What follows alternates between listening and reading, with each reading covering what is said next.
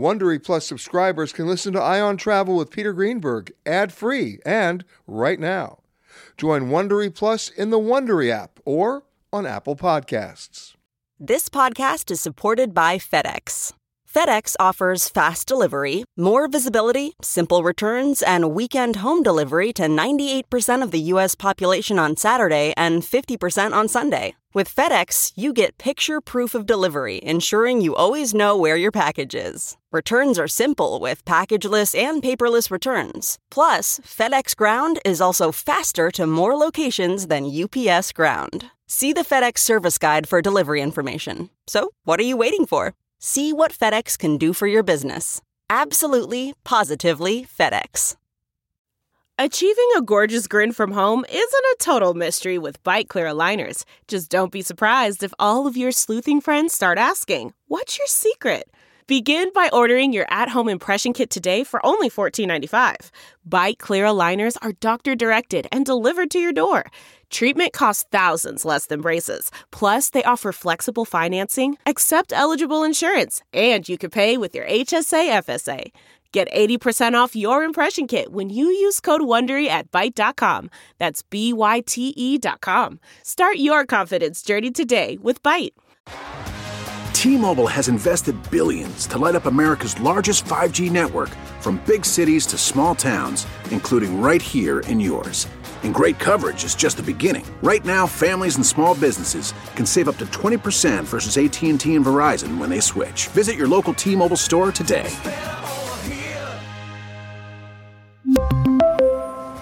Plan savings with 3 lines of T-Mobile Essentials versus comparable available plans. Plan features and taxes and fees may vary. Delve into the shadows of the mind with Sleeping Dogs, a gripping murder mystery starring Academy Award winner Russell Crowe. Now available on digital.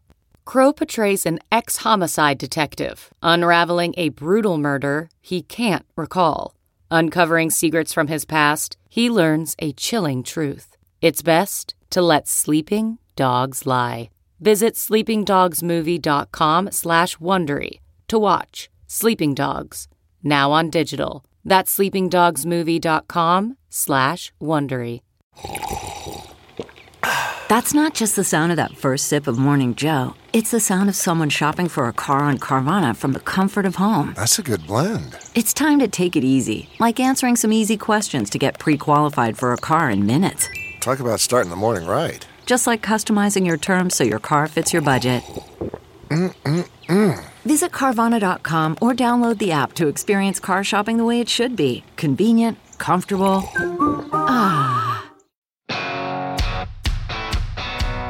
Hi, everybody. Peter Greenberg here with another edition of the Eye on Travel podcast. Last year, the U.S. Department of Transportation received more complaints from passengers about airlines than ever. And you'll never guess the main passenger complaint: the unwillingness of many airlines to issue full refunds to folks whose flights were canceled. Scott McCartney, the travel editor for the Wall Street Journal, joins me to discuss the real complaint numbers, the offending airlines, and at least one airline's surprising showing. In fact, we're talking about the best and worst airlines. One of our regulars on this show, as well as on our PBS show, The Travel Detective. We call him the honorable travel editor of the Wall Street Journal, Scott McCartney. How are you, sir? I'm fine. How are you, Peter? Good. I always want to introduce you like we're going into a trial. That's it. Well, I'll be the lawyer with the cat face on. Okay. Oh yeah, wasn't that great on the Zoom call? Oh yeah, my God, that was the best. That was the best. If we only had more trials like that, I mean, we'd have faster justice. Something tells me, But anyway, yes. Bottom line is, last year, 2020, it was almost a record year for the number of complaints received by the Office of Consumer Affairs by the Department of Transportation in D.C. And what's interesting was if you started to break out those complaints, you found a pattern, didn't you? Yeah, well, complaints for refunds, for fares, for reservations, but primarily refunds, were just off the charts. I mean, in 2020, there were more than 83,000 complaints about refund problems. That was up 5,366% compared to 2019. Yeah, that's a pattern. That's a pattern. Yeah, it was a clear pattern, and what's really infuriating about all this is that there were lots of airlines who knew they were breaking the rules and continued to break the rules, and travelers rightfully complained about it, and unfortunately they didn't get a whole lot of assistance from the Department of Transportation, which is supposed to help. Okay, so that brings up my next point. It's an existing on the docket federal rule from the Department of Transportation. And for those of you who haven't heard me say it before, I'll just say it again so that Scott and I can talk about it again. But you've heard me say it before. The rule is really quite simple. If an airline cancels your flight, and can be any airline that flies to, from, or within the United States, which includes foreign carriers, if they cancel your flight, not if you cancel your flight, but if they cancel your flight, you're entitled to a full refund back to your original form of payment, even if you had purchased a non-refundable ticket. And so what Scott's talking about is these guys violated a rule that's been in existence for quite some time. The problem is, faced with that and all of those complaints, most of them I would guess are well documented and easily supported, the U.S. Department of Transportation chose not to take an enforcement action, which was boggling my mind.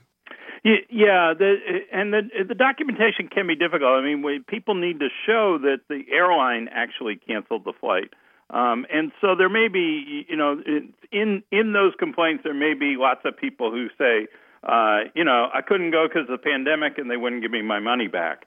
Well, that was different, yeah. Yeah, that's different. But the basic premise that, look, airlines canceled thousands and thousands and thousands of flights. So lots of refunds were coming, and a lot of them said, we're just not going to give refunds. We're going to give vouchers, and it's because of the pandemic. And the Department of Transportation actually warned them and said, you don't get a pass for the pandemic. Nobody got a pass after 9/11. Nobody gets a pass from this rule for hurricanes or anything else.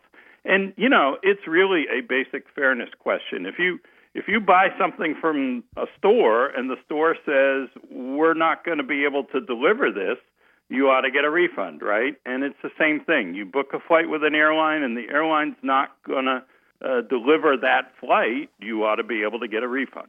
And, of course, what compounded things was when people paid either with a check or a debit card, it made it even messier. But if you paid with a credit card, then you would think you'd have even additional rights because you contracted for a service that you didn't receive. And under federal credit law, you should be able to get a credit issued to your account by the credit card company that could easily investigate. That didn't work out very well either. No, it didn't, because the credit cards would contact the merchant, as they do in any case, in this case the airline, and the airline says that person's not entitled to a refund. And so the credit card says, hey, airline says you got a voucher, you're not entitled to a refund. The credit card companies didn't want to adjudicate this dispute. It really needed to be the federal agency that enforces the rule. But it just didn't happen. And, the complaints were a big part of the story of 2020 in terms of airline performance. But, there were other ways they fell down on the job, too. Yeah, I get it. All right, well, having said all that and looking at the numbers that you're looking at, now it's time to figure out who performed the best in 2020. Yeah, so we do an annual scorecard and look at 7 different operational areas, complaints being one of them. And overall, it was interesting. I hesitated a bit going into this, wondering if the pandemic would be, a fair year to measure airline performance, and it turned out to be. It also turned out to be a year when, the airlines that historically have done well in the survey, in the ranking, continued to do well, and the ones that operated not as well in normal years didn't do as well in the pandemic. So the overall winner was Southwest. Edge passed Delta. Delta had been number one for 3 years in a row. But Southwest really did some things to improve their operation, particularly in baggage, which had been a problem for them. and they brought some technology to the baggage issue, and it made a big difference and helped put them back at number one. All right, so they're number one. Shall we go down the list? Yeah, so Delta was number two, and Delta had some issues. They had a bunch of long delays of flights last winter that knocked them down some. Alaska was number three, and I think you may find this one a surprise. Spirit is number four. Spirit has had for the last couple of years a big effort to really improve their operation. And they've gone from the bottom of our ranking to the middle of the pack now. And Allegiant was right there with them, and Frontier. The three low-cost guys really, kind of in the middle of the pack, which I think is really interesting. At the bottom, JetBlue and United were tied this year. But American was even worse, and American has been at the bottom for 12 of the last 13 years that bottom or next to last in 12 of the last 13 years. And the compelling reason, if there is one, for the reason why they are in the basement?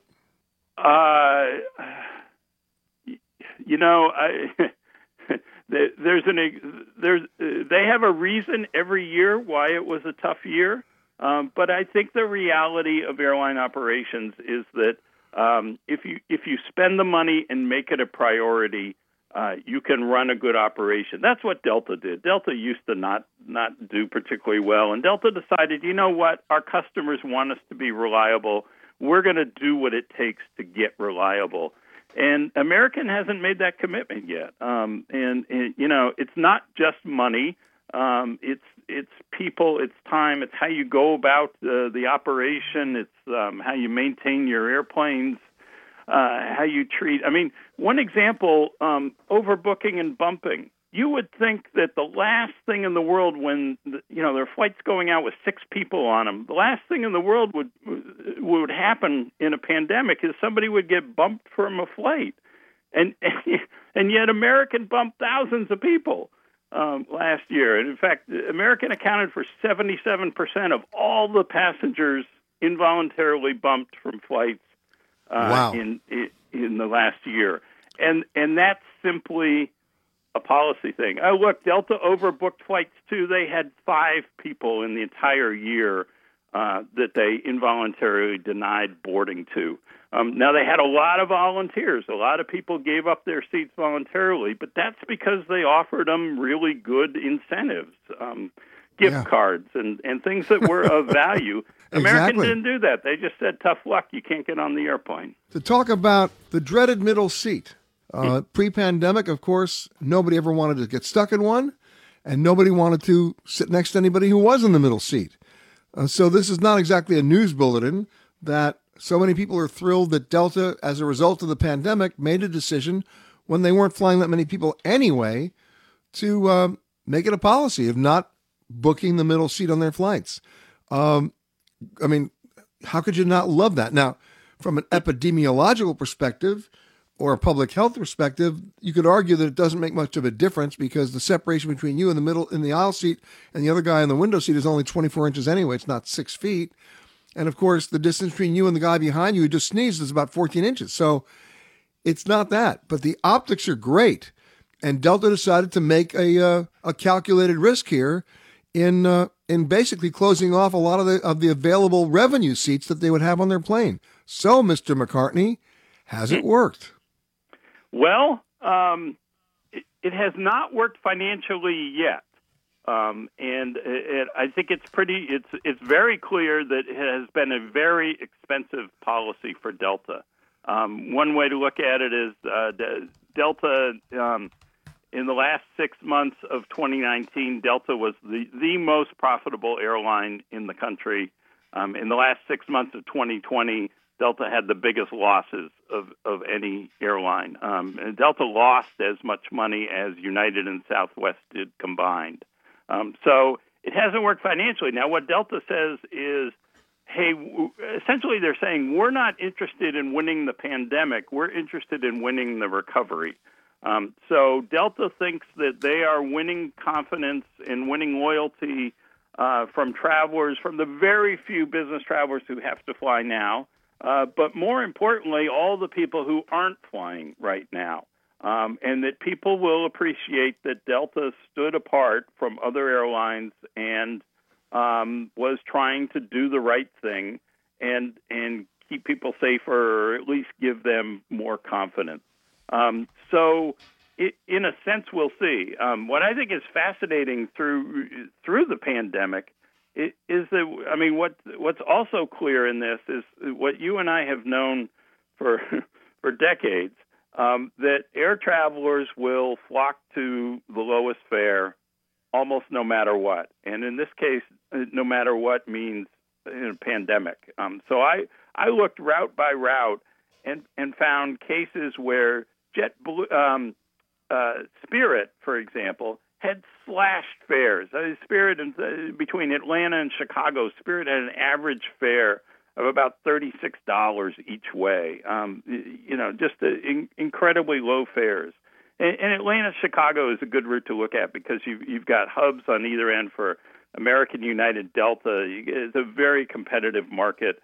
And yet so Delta's losing market share and Spirit is taking away market share, up to 20% of that market in the pandemic with low fares. And so for some people, the cheap price trumps, being safe and having the extra comfort and of a empty middle seat.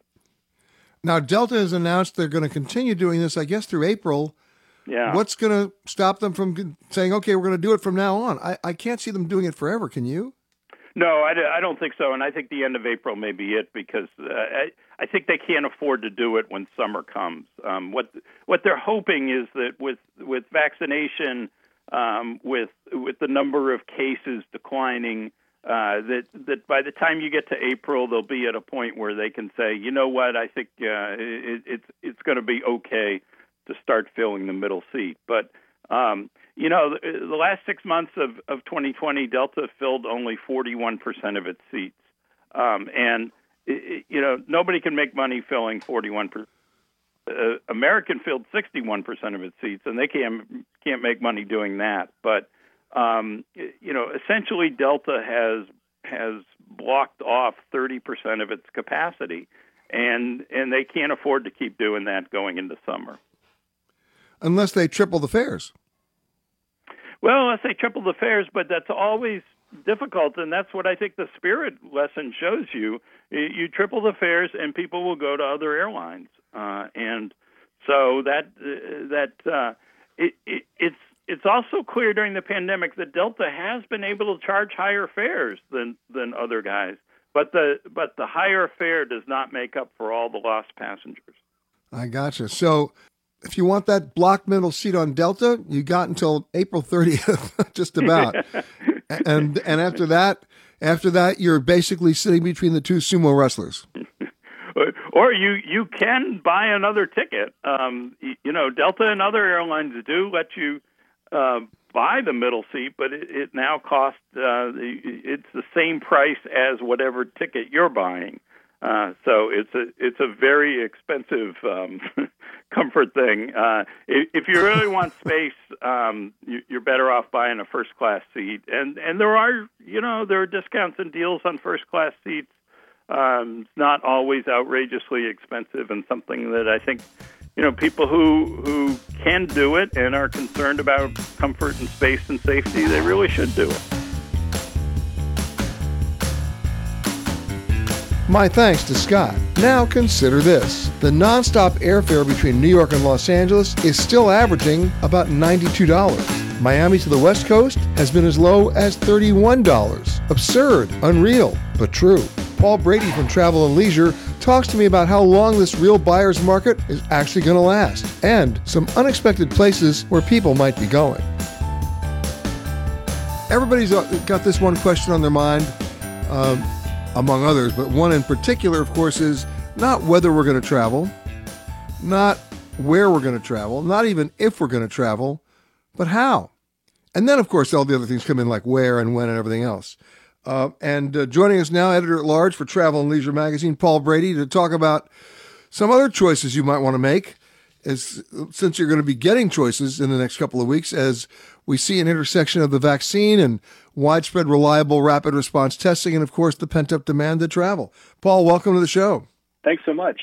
So let's talk about why you think 2021 may be the best time to take a safari. Yeah. Hey, if we're thinking about travel and we're thinking about getting back out there, why not think big?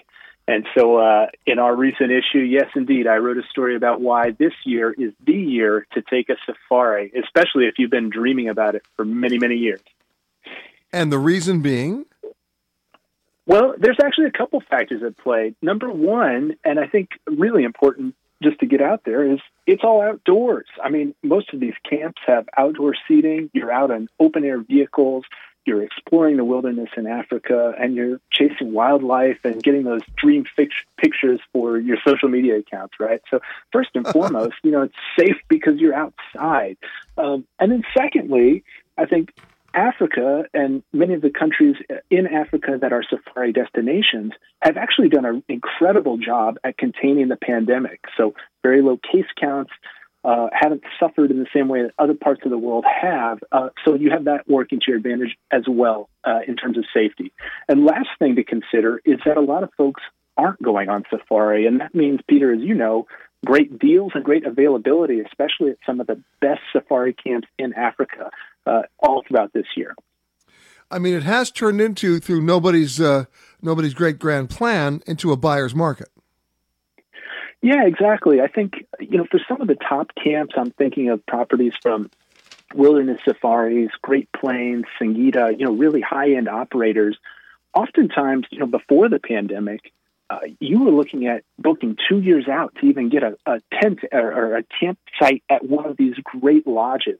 Now, that booking window has gotten a lot shorter, and so as we're all looking for flexibility in making our travel plans, people that are considering a safari really have the opportunity to pick and choose. As you said, it is a buyer's market. It definitely is. And now, is there one particular country over another, Tanzania, Kenya, Namibia, South Africa, that you think is going to be a better deal? Kenya, Tanzania, both great options. We're also hearing a lot about Zambia having some great properties and a welcoming sort of policies in terms of getting into the country, getting out of the country, and testing and that sort of thing.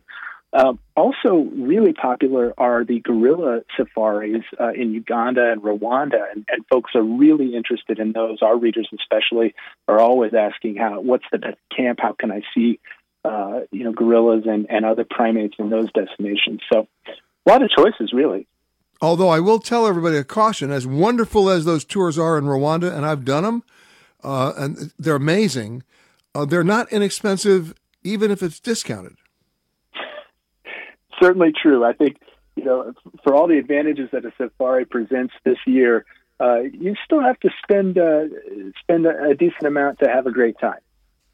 You do. But I tell you, it's one of those life-changing moments when you're 9,000 feet up in Rwanda and it's just you and a silverback, and you stand very still.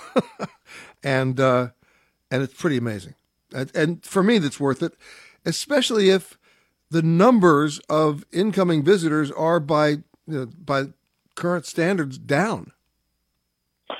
Yeah, absolutely. I mean, I think it's important to consider, too, that many of these destinations rely on visitors to fund conservation projects. And without the flow of visitors that they're accustomed to of the past year, as we've seen in so many parts of the travel industry and in so many parts of the world, it's been a long year of tough choices of what to invest in. And so a lot of the travelers that I spoke to for my piece actually talked about wanting to get over to Africa and be a part of not just a great vacation and a life-changing sort of safari trip, but also a part of the conservation efforts underway to protect environments, ecosystems, and animal life in many destinations across Africa.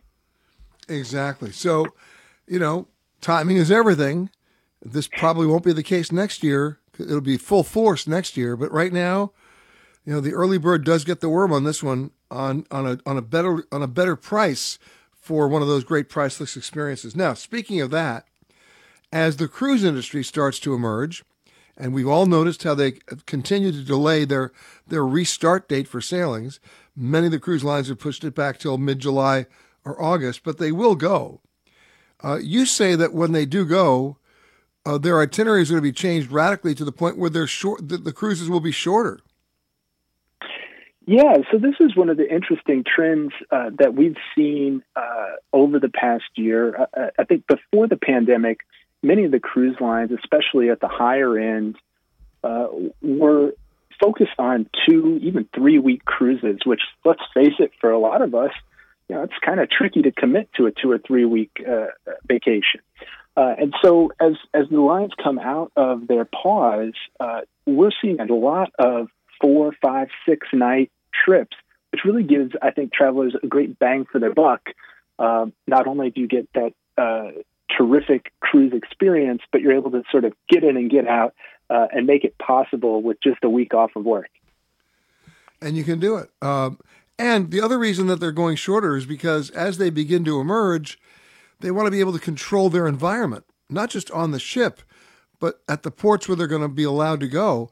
One of the ports where they're automatically allowed to go, at least in the Caribbean, is to their private islands that most of the big cruise lines happen to own, whether it's Royal Caribbean or Carnival or MSC or Norwegian. They all have their own self-contained private islands, which seems in a bubble mentality of cruising like maybe the right way to go. Yeah, I think a lot of the cruise lines are exploring the bubble concept. And one of the things we're keeping an eye on is whether or not the lines will require vaccination. And I think the jury's still out a little bit on that.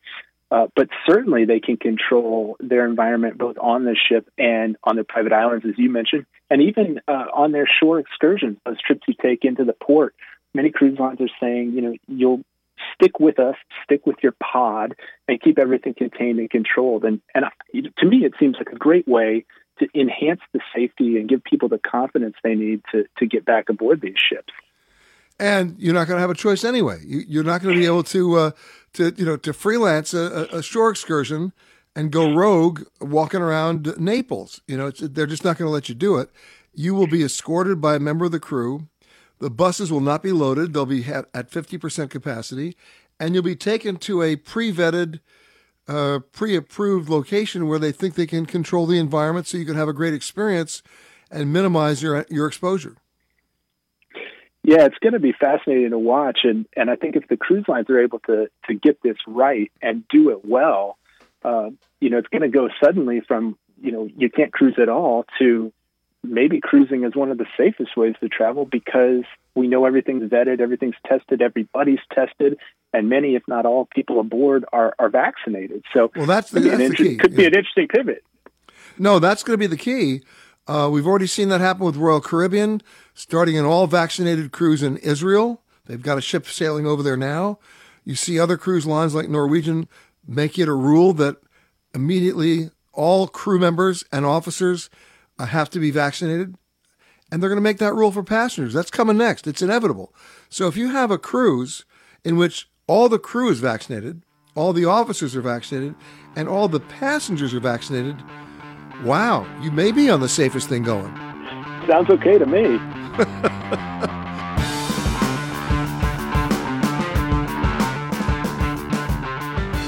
My thanks to Paul. So if you're wondering whether cruise ships will be sailing to Alaska this summer, you first need to understand something called the Passenger Vessel Service Act of 1886 and how a 135-year-old law may not be your best friend. So who knows the answer and can explain it all? It's Dr. Salvatore Mercogliano, history professor, and he walks me through this old piece of legislation and what it really means to you. If you've been following the show, you know we've been talking about the cruise industry for a while, how they've essentially been idled, first by the pandemic and then by individual government regulations. Even though the CDC has lifted the no-sail order, they did it conditionally. There are about 75 different things that cruise lines have to do on every one of their ships to be able to get the full green light, which is why so many of the cruise lines have been, sort of like staggering and delaying their resumption sail dates. But then there's something else in the mix that happened. Last year, Canada closed its ports to U.S. Cruise ships, and they were supposed to reopen, or at least make a decision to reopen, on February 21st. So last year there was no summer Alaska cruise season or no New England fall foliage cruise season. And this year, way before February 21st, the Canadians said, you know what, we're closing them all the way through February of 2022. So does that mean your Alaska cruise is shut out again? It is. It does mean that. And for something called the Jones Act or the Passenger Vessel Act, and most people don't know what that means, but in terms of either of those acts, in many cases it requires any ship that's not registered in the U.S., which by the way is most ships, they cannot sail between two U.S. ports unless they stop in a foreign port first. We need a little context here, a little perspective. So we're reaching out to our next guest, Sal Mercogliano, who's the Associate Professor of History at Campbell University and basically the expert in maritime industry policy. Professor, thanks for joining us. Happy to join you. So let's talk about two things. The Passenger Vessel Act, which goes back to, it's actually the Passenger Vessel Service Act, which goes back to 1886. And that's really the one that started about the stopping at foreign ports, right? That is correct. That's what requires you to have an intermediary port in an international country.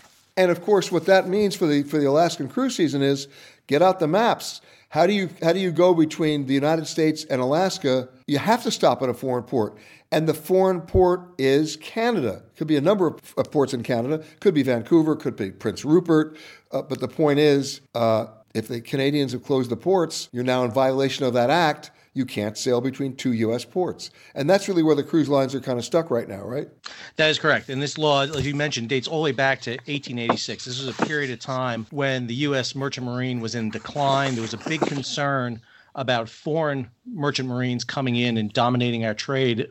It's right at around the same time that the progressives are reforming laws. You have the Interstate Commerce Act that's passed right around that time to prevent monopolies and huge corporations taking over. So this is where you see the Passenger Vessel Service Act come in. And of course, it was designed to protect the American merchant marine and probably killed it when you think about it, because not a lot of ships are like stevedoring these days. No, it's obviously the Passenger Vessel Service Act and Jones Act has had an issue. There are a lot of issues. I'm not one who blames it solely on the Jones Act or the Passenger Vessel Service Act. There's a lot of issues that go into maritime trade, the proliferation of new flags and tonnages. The interstate highway system really removes the necessity to move passengers by vessels. But it also protects, for example, the ferry industry in the United States. I mean, the reason you ride on a U.S. flag ferry from New York, from Manhattan to Staten Island, is because of the Passenger Vessel Service Act. Right. You don't have to stop in Ensenada on the way, which would be really going out of your way. Which would be nice because I've been to Staten Island. Okay, I'm glad you said that. Let's talk about the Jones Act, though. How does that differ from the Passenger Vessel Service Act? So the Jones Act actually reaffirms even an older law than that, the 1817 law, which deals with cargo. The Jones Act deals with cargo. The Passenger Vessel Service Act deals with people. And basically, it's the same exact issue there, that you have to be an American-built, American-owned, American-crewed, and American-flagged vessel. And the reason for this is very simple. The concept was for the United States to be a maritime power, you had to have both a Navy and a commercial element to it. Right now, the U.S. Navy is number one in the world. The U.S. Merchant Marine is 21st in the world. China is second in the world in its Navy and second in the world in its Merchant Marine. And the question becomes, which one is the better sea power? If it's terms to hard power, application of military power, it's the Navy's. It's the U.S. If it's soft power, you can make the argument the Chinese are. But this is one of the reasons why the U.S. has such a protectionist law, because the U.S., unlike other countries, has a global presence overseas, has military presence, and therefore they want to keep a certain element of the American merchant marine domestic. So this brings up a little bit of history here. When we had some major weather issues in the Caribbean, one of the presidential administrations issued a waiver on the Jones Act to allow cruise ships to deliver supplies from a U.S. port to another U.S. port. So they issued a waiver in an emergency situation. But in this situation, where we've got a pandemic, where we have a Canadian government basically saying we're not opening up till February of 2022, What are the odds of the U.S. government issuing a waiver on the Passenger Vessel Service Act to allow U.S.-based cruise ships to sail to Alaska this summer? Well, you're exactly right, Peter. In times of extremis, the government has the ability to issue waivers. And Alaska's congressman has just put forth a bill proposing that, to waive the Passenger Vessel Service Act. I would argue there's a couple of ways around this which don't involve a waiver. And there's a couple of things that can be done. One of the ones, first off, is if you violate the Passenger Vessel Service Act, it's a fine. All there is a fine. You're not stopped. You can still have your travel to the west coast of the United States to Alaska. The problem is the fine. The fine is $798 per person that you would be imposed. There's no legal stopping the ship going. The ship can go as long as it can get into the port and out. It can go. So cruise ships may want to just tack that on. The fine goes against the cruise ship, not against the individuals. And so if the cruise ships really want to do this, and right now they're losing $1 billion a month, the three big cruise lines, Carnival, Royal Caribbean, and Norwegian, they're paying out $1 billion a month without passengers on board to keep the ships ready to go and on standby. They can do that. They may make a deal with the Canadian government. These cruise lines lease islands in the Caribbean, Norwegian, Royal Caribbean, Carnival, Disney. They rent islands. Why not rent a small island off the coast of Canada? You crew it with the crew from the vessel. They stop there. They go ashore. You put some facilities ashore, completely isolated from the Canadian population, and give Canada some money for them to do that. They may be able to get around that.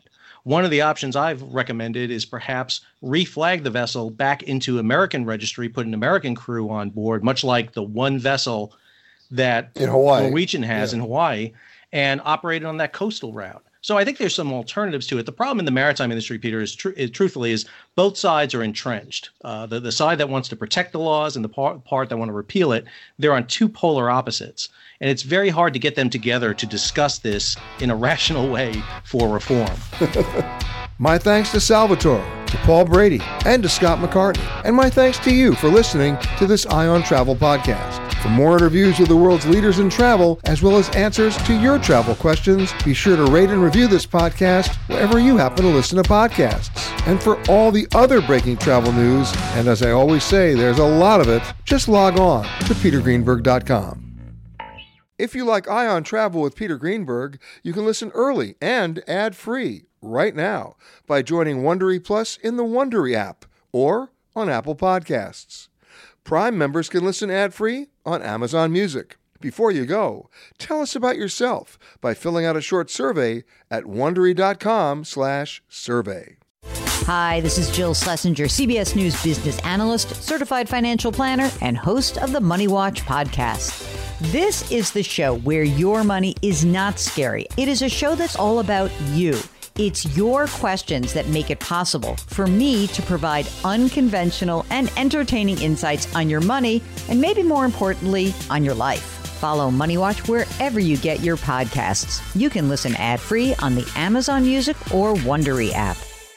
Get one of the most successful broadcasts in television history on your schedule with the 60 Minutes podcast. Hard-hitting investigative reports, news, and culture maker interviews, and in-depth profiles are waiting for you in every episode. Listen to 60 Minutes ad-free on Wondery Plus.